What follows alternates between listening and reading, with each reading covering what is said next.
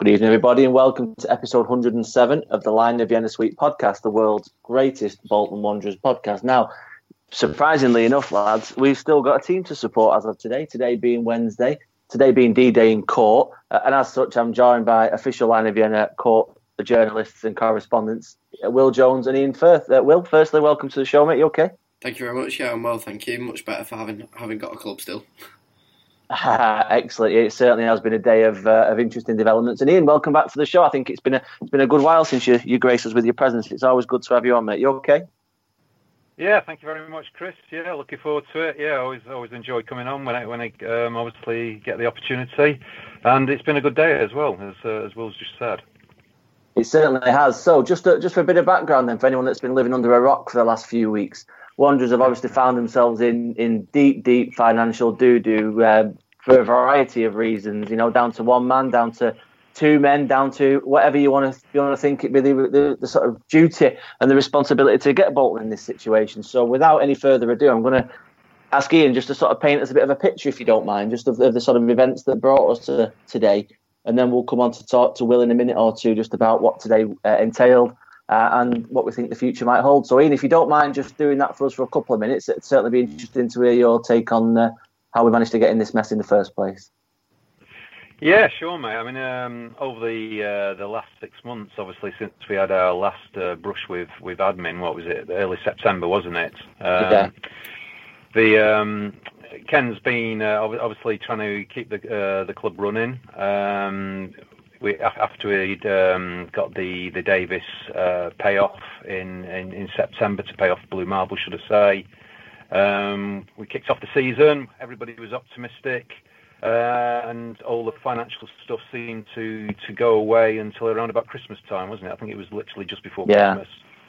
When obviously we had the issue with players and staff not getting paid, and I think, if memory serves correct, that was when HMRC first raised the head with a winder. We moved into January because one of the EFL payment instalments, I think it's one of the bigger ones actually, came about in January as well. Ken managed to pay off a number of the debts, one of which, as I just mentioned, was HMRC. So once again, we thought everything had been sorted out. About that time as well, if you remember, this is when the Basran consortium with Parminder Basran and Sharon Britton leading it came to the fore, if you will, and since then, really, we've had Ellie. 2 months, two and a half months. Yeah, give or take. Of that deal sort of being on, you know, they've walked away. They've come back again. They've done a due diligence, a bit of work to take over the club. We thought pretty much we were there. And then obviously, for whatever reason, I assume for whatever they found in due diligence, they walked away a couple of weeks ago. And in parallel to that, of course, we've had more chaos, as I can't think of any other way to describe it, of the club not being able to afford the running costs as payments became due to be paid. So we had the other HMRC winder raised last month. I believe there's one still going on the hotel as well, which came about a month later. So we've had what I'm trying to say is we've two parallel streams really. One of Ken obviously trying to sell the club, which we're told is a 1.2 million. I think that's. And it was a case of who was first past the post.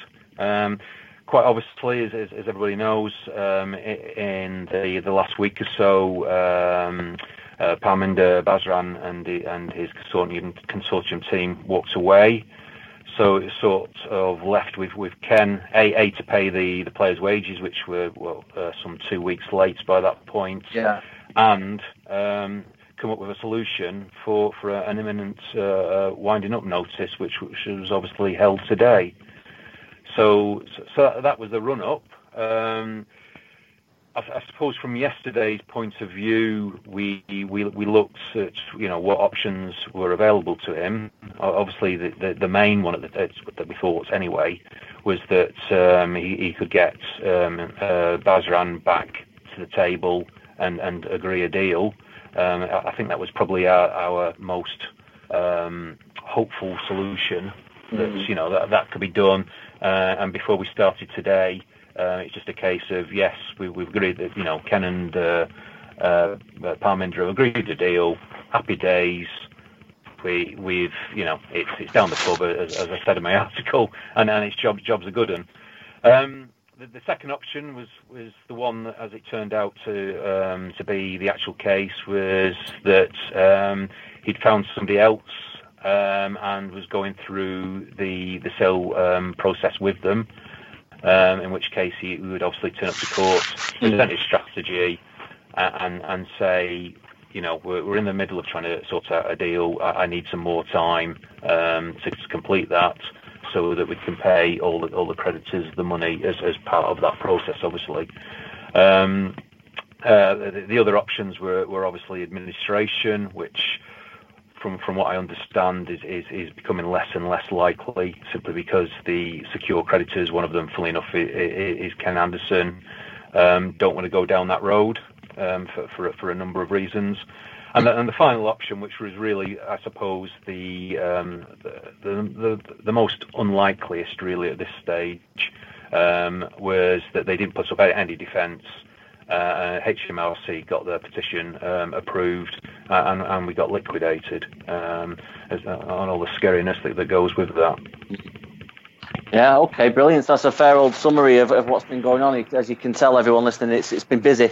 Certainly has been busy, and we do appreciate your candid approach to explaining things. Now, Will, to come on to you, obviously, as a professional media person now, I should think, by the time all your commitments have been fulfilled. How have you viewed all this situation? Obviously, it's very, very straightforward to look at Ken Anderson with a pair of red horns on, a tail and a pitchfork, and expect that he's entirely to blame for the entire situation. Do you think there's anything in it where his reputation, I guess, could be viewed as being anything other than damaged eternally now? I think everyone still has the same opinion of Ken to an extent, and if anything, it's just got worse. That what's gone on today is obviously my first experience of that, and witnessing such a an event, and obviously Ken not being present at that and not facing the music is something which I was surprised by. At the same time, not exactly expecting him to be there, but I was just curious as to how he was allowed to do that. But it's just something where I feel like the general consensus and opinion of Ken hasn't changed so much. I still think people don't look particularly fondly on him, and that they're still as ever pushing to get a deal over the line. And I'm sure come this time in 2 weeks, if it hasn't, then the people of Bolton will surely be turning on him once again. So yeah, it's interesting you said that. And so the deadline that was imposed today as a result of Ken coming up with this last minute saviour was the April 3rd deadline. So, Will, perhaps if you could just talk us through your day, I guess, arriving at court, listening to what went on. As a layman who simply was at work today, just listening to all this mess carrying on, I was fascinated to read it all. So perhaps you could just give the listeners a rundown as to how your day went from when you arrived at the court. Yeah, of course, definitely. I'm definitely the best person to come to in terms of layman's terms, because anything else would go over my head as well. So, met Ian outside at about 11 o'clock. And that was at Rolls House or Rolls Court, I'm not sure. We ended up just going in, sitting about in the lobby for about 20 minutes, something like that. A sort of a relatively mediocre crowd gathered, shall we say. A couple of officials, I believe, from the club and journalists and what have you. And then obviously with about 5 minutes to go before 11:30, we made our way in to what was effectively like an office room. It was about 100 people packed into there with a judge at the front and obviously the barristers all in front of him, and all the ones, all the business owner is just sort of cowered at the back, and obviously one by one, the judge went through them. Some lasted a lot longer than others. Some were dismissed within 10 seconds if nobody was present. Others were just adjourned, like almost, as soon as they started to call it out. And then which is what we've been through before, isn't it? The immediate adjournment with the result being that they expect to find some sort of progress being made. So how was that relayed to the court? I mean, I tell you what, actually, no, take it back a step. Who was actually there then? Did you recognise anybody from the club or anyone working on behalf of the club or team? There was Paul Aldridge there, obviously, who's Ken's right hand man, and obviously our legal representative Hillary Stonefrost. That's the one. Yeah. And so she was there on behalf of that, and she was obviously looking well prepared for the day ahead. Obviously, she knew what she was facing. I believe she sort of fought for us 3 years ago, so she obviously knew what she was doing. Obviously made our way in sort of all together, which is quite a camaraderie feeling. And then just sort of awaited our turn, and like every other, Bolton Wanderers type thing to happen ever, obviously our case seemed to last the longest out of any of them, which was slightly worrying given that up until that point, not one company had been wound up, I think I'm right in saying. So it was almost typical that we were about to be the first ones. I mean, the creditors who were present were Macron, properties next to the training ground, and they are both obviously people that owed money. I think Macron owed just shy of £300,000, whilst the others owed about 18,000, something like that.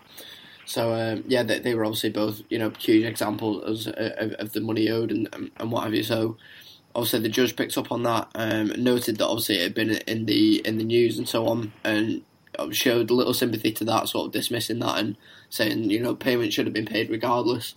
And then obviously got on with allowing Hillary to form her defence, which was backed up by a witness statement.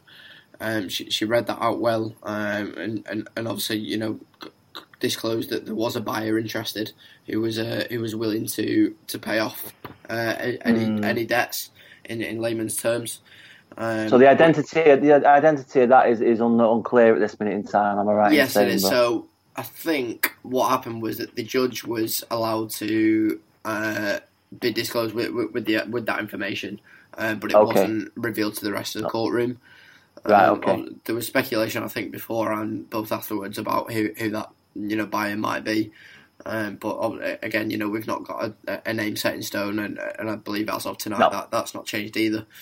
But I think that came as a surprise, really, and especially considering that we were given this 2-week adjournment. I think the judge was quite happy to do so based on the fact that it was the first hearing on the matter, and he seemed quite accepting of Hillary's request. So once again, she's done us a massive favour there, and I think we can take our hats off to her and thank her for still having a club at this point. Definitely. Ian, anything to add to Will's summary of the events there? It seems fairly comprehensive to me, but I'd be interested to know if you could add any detail in there, perhaps. I know, obviously, you went there the previous time, didn't you? You're obviously a regular at these sort of public funerals. Yeah. As somebody said before, I think I've got my own entrance now. Yeah, that's it. But, I mean, it's a lot like Will says. I mean, it's all very clinical, really. It's... I mean, for anybody who's not been in one of those situations before, you've as I did, you got perceptions of what it's going to be like, and it's completely different to anything that you think of. We all watch court scenes on the TV, but it's absolutely nothing like that. It is pretty much an ad. How would I put it? Well, it's an administrative exercise, basically. Really, a lot of the stuff's done beforehand, and it's put before a judge to make an instant decision. Really, I mean, today you had 155 cases to do in 90 minutes, just a bit over 90 minutes. Coming up to 2 hours, so that's a lot of stuff to get through. And it's very much a bit like being back at school as well in many ways. You've got the judge up there sat on his dais at the front, and below him are all the barristers looking at him. They all have to bow to him when they both enter and leave the room. And then you've got, I don't know, the common folk, I suppose, all the rest of us sort of scattered all the plebs on the outside. Yeah. I mean, they just give us scowling looks when somebody forgets to turn the phone off or something like that. But in some ways, it makes it really intimidating as well. Because I mean, you go in there, and as Will said, there's literally about 30 solicitors, and they've all got the wigs on and the cloaks and stuff like that, and you stood right next to them, and sort of dawns on you that it's not a joke, is it? When it gets to this I mean, let's not take. It's not. No, I mean, we as football fans, we're going in there and we're thinking about, well, we don't want an adjournment because of the 12-point deduction for next season, and we want a sale and we want that person who's buying to have lots of money and sort it all out. But in fairness, it's very easy to forget that there's people that have got jobs who are the whole sort of future, I suppose, is relying on a decision that is going to be made in a couple of minutes. It's as quick as that. I mean, as Will said, it was dragged out a bit for Bolton Wanderers, but even so, I would doubt we were discussed more than 3 minutes maximum, really. So the other thing as well, really, that what makes it so difficult is that when you're in there, there's lots of people coming in and out the door, so you've got a lot of distractions, a lot of noise. There's a bit of a game going on, so the judge and the petitioner, which in our case was HMRC, they're all very loud and clear. But the defending judge, for a number of reasons, tends to be very quiet because quite obviously they want to have as little information as possible being given out to the general public. So you tend to find, I mean, Hillary's really good at it, actually. She tends to...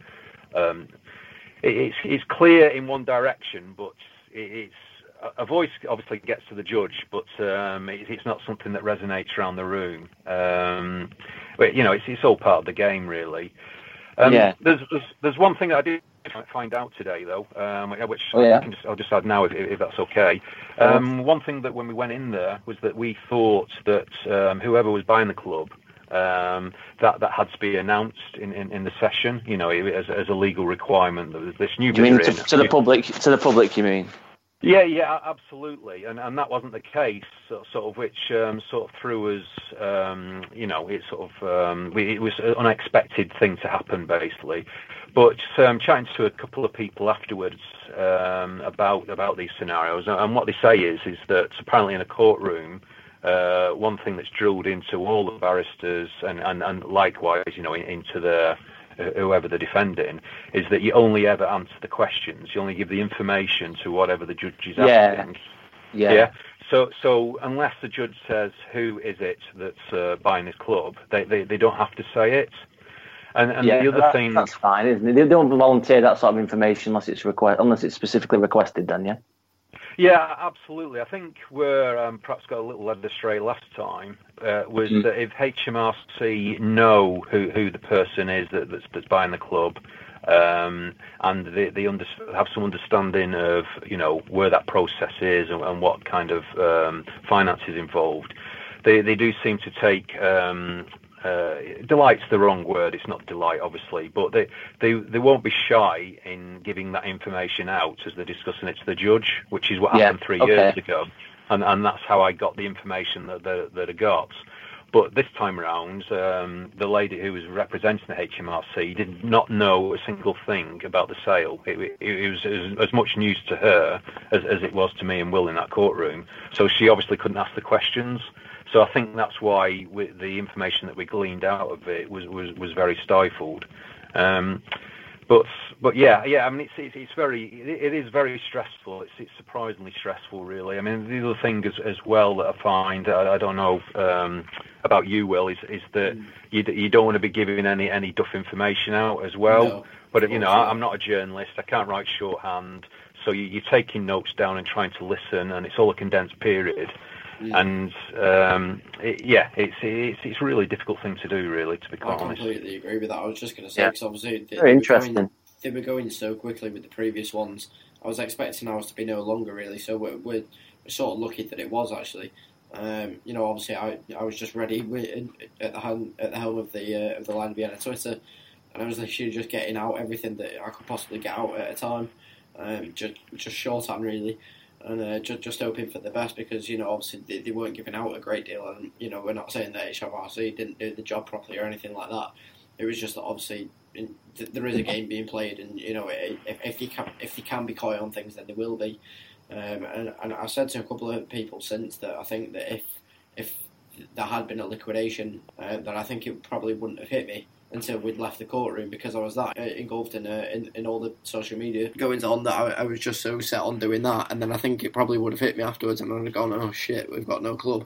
It all just seemed to be very formal, and that I don't think anyone would have batted an eyelid at it in that courtroom really. So on that basis, watching on from the stand, so to speak, it was early doors in proceedings. Ian, was it that it was made clear that today we wouldn't be looking at the death of the club, which we all feared so much? That's a very good question, that, actually, Chris. As Will just says, you just get this sort of barrage of information. I think it started off obviously that the judge before.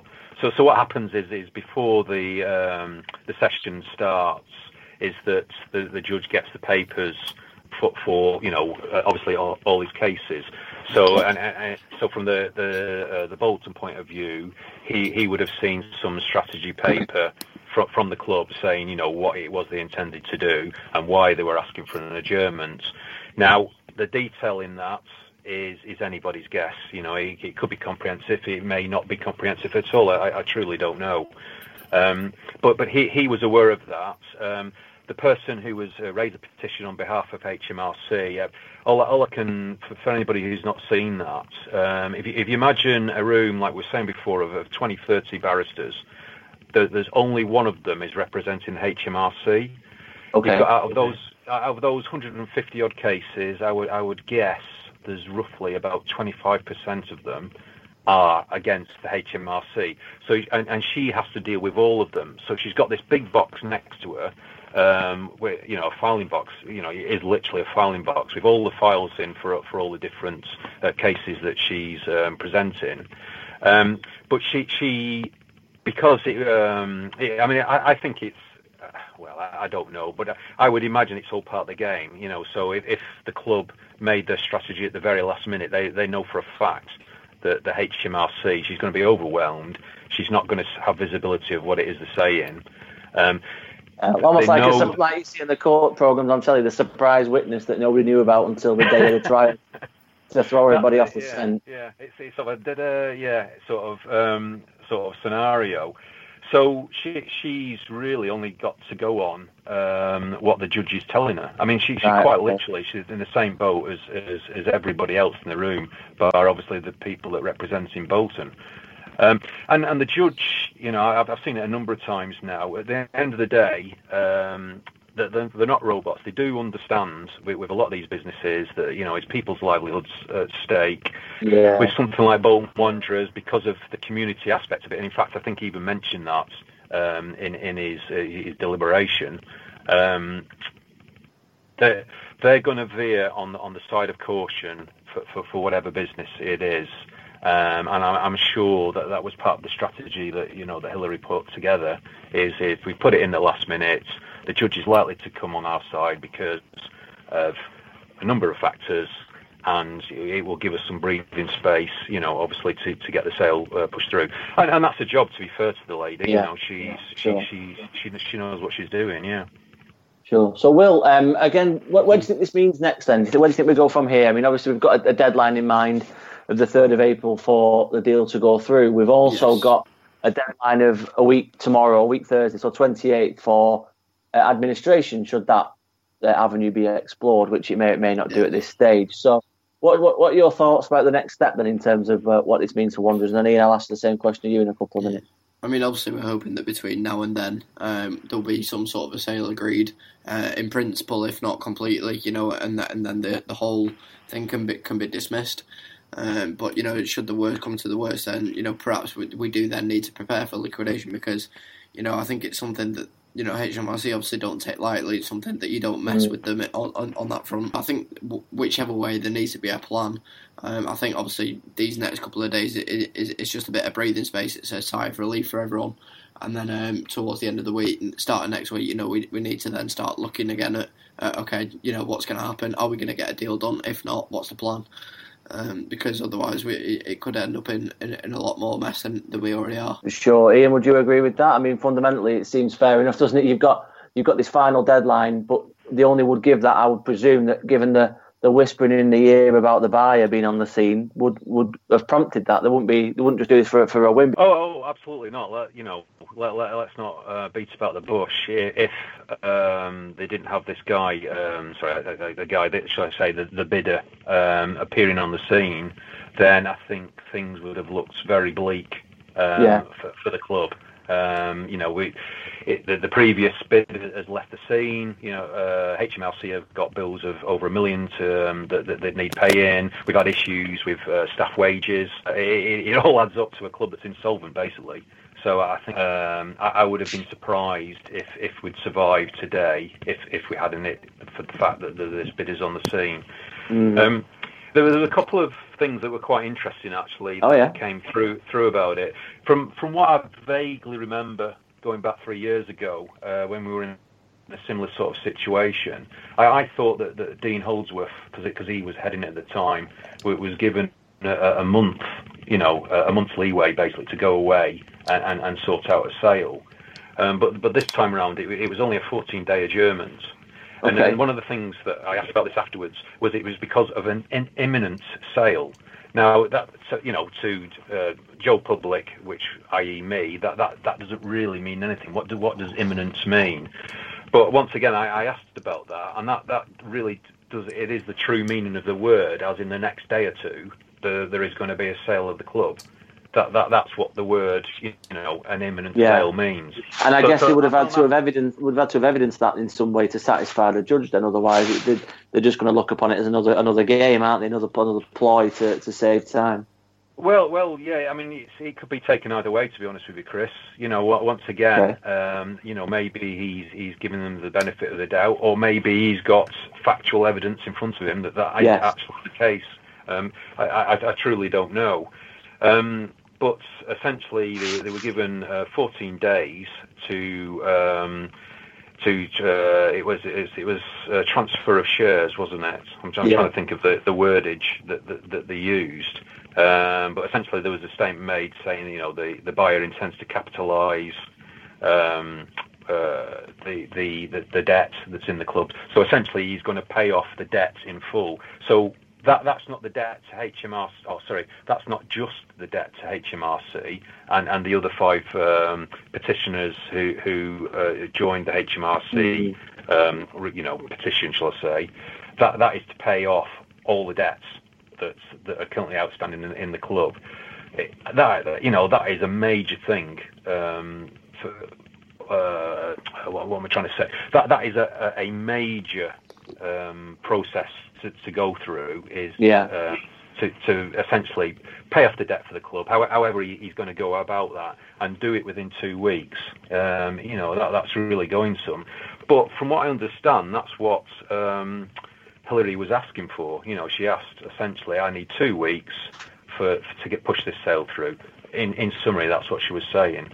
Well, so let's hope it's based upon factuality then, because otherwise, we'd be in the same boat again, won't we? And nothing will have been achieved. But let's hope, fingers crossed, that it is based upon some sort of fact, and that something like that comes for like the next few days. What's your gut feeling, Ian? Before we come and ask Will the same question, do you think next few days we might see something positive, or is it pie in the sky to? I don't know, Chris. I mean, with Ken Anderson, it's just. I'm not trying to be critical here. I'm just saying you are genuinely surprised by the turn of events when something's happening. You expect something to go a particular way, and then all of a sudden something else just crops up, whatever it may be.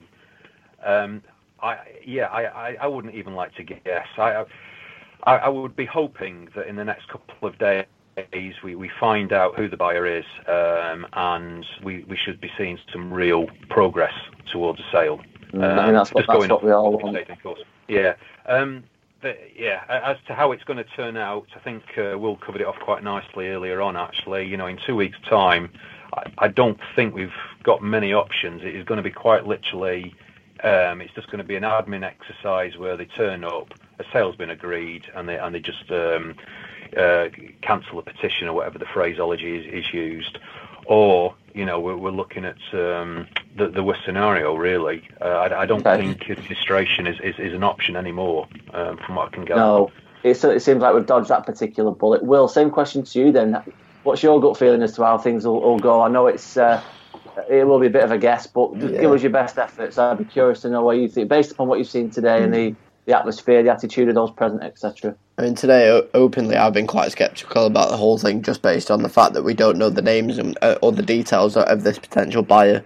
Obviously, we don't know what the judge had in front of him, like Ian said. Only he knows that, and as frustrating as it is, we can't expect that to be leaked or anything like that. So we've just got to let it take its natural course, and then just sort of see what happens. But if the worst comes to the worst, then I'm hoping again that there will be a plan in place, and that hopefully we'll have Hillary on the front line to help us sort things out, because she was brilliant today, and by the sounds of what the judge was saying, it's a sort of or else scenario, if things aren't sorted by the 3rd of April. So I'm just really hoping that either way, it could be organised properly.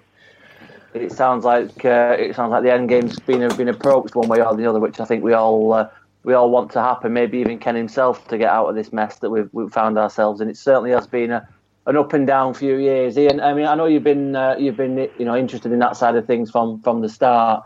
Are you just looking forward to hopefully a period of stability for Wanderers where we can sit back and enjoy the football? I mean, obviously that at the minute is less than enjoyable, but that I think is with the off-field shenanigans in the back of everybody's mind. I think so. Yeah, I think let's be honest.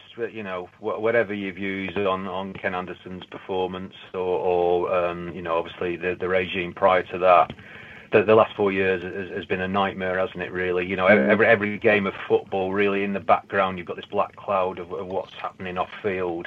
I just want to get back to the football, really. To be quite honest with you, Chris, if the sales goes through, I just want to go to a football match and be able to watch it for the game itself, and not have that worry in the background that I don't know, if we do have a cracking match and win it actually means something in the match, and you're not worried, well, we might have won this game, but we might be out of existence in a couple of weeks, so it might not be relevant. You see what I'm saying? It's just that whole horribleness in the background. We all support Bolton because we like football. They're our team, and that's really why we turn up at the Reebok, isn't it, really, or the University of Bolton Stadium, or whatever it's called nowadays. That's the one. The one. Yeah, I was saying a question to you, Will. I mean, time's time now, isn't it? I think we've got to all be of the same opinion and hope that there's no more shenanigans, there's no more funny business. Enough's enough. I know we've used that tagline has been used here and there for many different reasons, but this has got to be it now, surely. This has got to be. I don't think any of us could take any more of this rubbish every week. Yeah, I think that HMRC have probably had enough of us as well, by the sounds of it. So I think this next time will be the end of the end, hopefully, whichever way that is. Obviously I'm hoping it's not the latter and the worst outcome, but no. Either way, I think it'll just be resolved for good, hopefully this time. Oh, good. I'm pleased to hear your confident tone of voice when it comes to talking about that. Ian, I'm going to ask you a couple of questions about football, if you don't mind. Only as a matter of which you've obviously you've not been on the podcast too often lately. What's been your view of the on-field mess? We'll call it that, to be polite. I mean, everyone else has kind of made their opinions and their position plainly clear, but as someone that we don't hear from too often, where do you stand on all this with Parkinson? Do you think he's got a future at the club? Do you think that we can look to start again afresh with whoever this mystery man might be? Just give us your opinion on the on-field stuff, please. I'd be interested to hear it. Yeah, sure. In regards to Parky, anybody who's followed me on Twitter would know that I've been quite a big supporter of his. I think what he's had to deal with over the last 3 years has been, would push any manager, really. I think the way he's dealt with a lot of the stuff that's been going on has been, it's been very impressive. Yeah. But at the end of the day, he's employed to deliver results on the field, isn't he? I mean, once again, and I think, in fairness, actually, I think the fans as a whole have been very patient with him, because they do realise that at the end of the day he's not on a level playing field. He's had no money to build a squad. He's been very restricted in what he could do. But unfortunately, his playing style hasn't helped him. There's been a number of almost a stubborn streak, if you will, to the way that he's gone about, particularly this season. How much do you think that's been forced upon him, though, Ian, by the circumstances, or how much do you think that's maybe his natural style, I guess?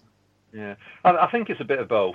You would imagine that last summer, if he'd, I don't know, let's say he had £5-6 million to play with, that we would be seeing a very different team this season than the one we got. Yeah.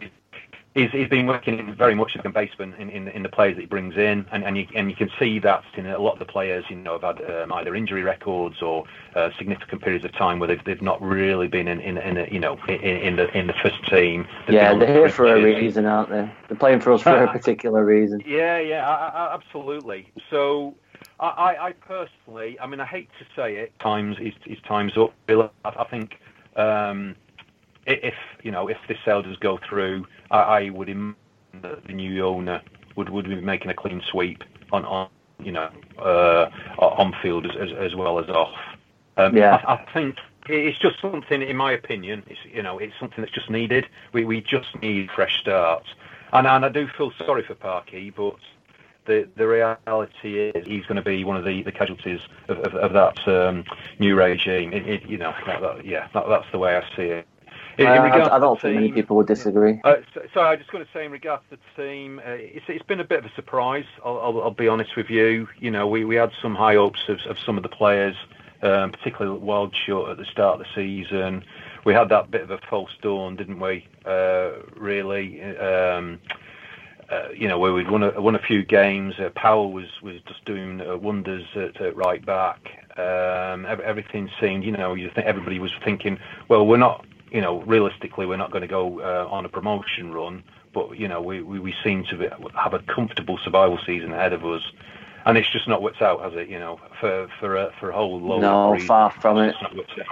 And it's just been painful to watch. In the games, you're almost sort of dreading to watch the matches now because of the standard of football that's being displayed, really. Yeah, no, I totally agree. It's definitely more of a chore, isn't it, at the moment, than it is a joy, which is completely the opposite to the way we all want it to be. Will, similar sort of thing to you. I know we speak regularly about the state of play at Wanderers. Do you think that any sort of nervousness or uncertainty from what's happened today may further transmit to the playing team and affect their on-field performance? Do you think that that's a lost cause already, so we should maybe not worry so much about that and just get this season out of the way now and just look forward to next, wherever that may be, in whatever form it may be? Yeah, I think it's a bit of both at the minute. Obviously it is a lost cause to an extent, but I think obviously off the field matters will always impact the squad to some extent. So you've got to expect to see some sort of unrest between now and the next court date, because I think everyone's aware of what's gone on, and no matter how hard they try to ignore it, it's obviously always going to impact those players in some fashion. So as much as it won't change things at this stage in the season, you can probably expect us to not improve any further than I think it would be difficult to drop any lower, wouldn't it? With respect to everyone involved. But let's just hope that it's the start of the end as far as all this mess goes, and that we can next time we convene for a podcast in a week or so's time after the international break, that we've got some positive news to discuss on that front. So, lads, I am very grateful for your time tonight. It's been very interesting to hear what happens in these sort of situations. I'm moderately envious, Will, of both of you having the availability to go down and watch it. It must have been a fascinating, if at times terrifying experience to see what possibly could have happened. I mean, despite the well wishes of many supporters across the globe, looking at social media and what have you, I think that the peril and the threat was very much real today. Just before we do go, was there ever a time for either that you thought it might have been curtains? I think it was just when the creditors started talking, particularly Macron, when they were stating the figure that they were owed. Obviously, they made a very strong case for themselves, and then obviously that was backed up by the other creditor. But then I think as soon as Hillary sort of stepped in and so confidently and came across so well, I think to an extent I almost felt safe. So got to give thanks to her for that. So. No, definitely. That sounds like she's played an absolute blinder. Ian, any advances on that before we call it tonight? Not really. Once we realised that the HMRC were on the back foot because they hadn't seen detail of the proposed sale, in my opinion, it was only going to go one way. To be honest. Yeah. Fair dues. Right, that's absolutely brilliant, lads. And I know we're not the longest podcast tonight, but we still covered quite a lot of ground, I think, there. So I'm most grateful for your attendance tonight and for your assistance and for explaining things in such a straightforward fashion. It's certainly not something that you expect to hear about as football supporters, but I'm sure we've all gained an element of insight both tonight and from following the pair of you online last few weeks to see exactly where we stand. So hopefully that coverage will continue until the day that this all comes to an end one way or another. So, Will, before we go anywhere, I believe there's been a couple of notices on Twitter, a couple of questions submitted by listeners. Perhaps if you want to put those to Ian and discuss between yourselves. Of course, yeah. Obviously, it was speculated earlier on Twitter following the court case that there was a mystery bidder related to a Spanish side, potentially a deputy at Mallorca. Supposedly, Stuart Holden's involved. Do we think that that's who this mysterious buyer is? I blooming hope so, yeah. how fantastic would that be? Eh? Stu Holden return as the owner of the club. Yeah, I mean, it's probably going to be rubbish, isn't it? But I hope it's not. That would be fantastic. Nice thought, isn't it? Yeah. Great. The only other serious one, I'll drop the funny one at the end. Neil Smith says, do the creditors need to be paid by the 3rd of April, or does the sale need to have been completed only with bills to pay? No, they said payment in full, didn't they? Yes, they did. Yeah, I think it's all elements. So yeah, it's all in. Sale. It's all paid up, done and dusted. Mm-hmm. New owners. Time to move on. Yeah. I wouldn't like to leave anything outstanding. Even personally. So. I'm hoping that it'll all be done all in one rather than leaving bits out to dry and potentially facing action for that. So and then the final sort of comical one that we've got, you're facing Oblivion. Who would you rather arrive to save you at the last minute, Captain Marvel or Hillary Stonefrost? Easy, isn't it? Yeah. Hillary, bless her. Well, what a woman she's been for Bolton Wanderers, eh? Yeah, no. Not all superheroes wear capes, Will, remember that? We wouldn't be... Yeah, good point, yeah. Chris... Maybe not all wearing wigs, but certainly capes. No, it's absolutely brilliant. And on behalf of all Wanderers fans, I'm sure the gratitude will be evident across the entire social media spectrum tonight. Regardless of where we go in the situation, it's good to know that the professionals fighting our corner are as competent and know exactly what they're doing. And that goes for everybody involved. It's one of those horrible situations, isn't it, that nobody wants to be talking about. We all want to talk about the match. We all want to talk about football. And it seems like at the minute that's farthest from all our minds. Right, brilliant. So on that basis, lads, I think we'll call it a night, if you don't mind. I think it's been an interesting discussion, and hopefully the listeners find it the case too. So the Line of Inner Speak podcast will return with episode 108. Will, if I'm right in thinking, it is. Yes. After QPR a week on Saturday. Mm-hmm. Obviously, by that time, we'll hopefully know what's what, and I guess if we do have some sort of significant developments, we can always look to bring you an additional pod in between now and then. So, lads, if you would just like to let people know where they can find you on social media. Ian, over to you. Yeah, I'm at SuperWhiteSmith on Twitter. Fantastic. Will? You find me at WI1LJ. Excellent. And, of course, you can find everyone's ramblings over at lineofyennersweek.com or the Twitter handle lineofyennerSTE. So, on that basis, I'll happily say goodbye, everyone. I've been Chris, so... Goodbye, Will. Goodbye, Will. Goodbye, Ian. Goodbye, Ian. And I'm not doing this stupid C'est la Vista, so you can do it if you want. And it's a goodbye from Chris on his behalf. C'est la vie.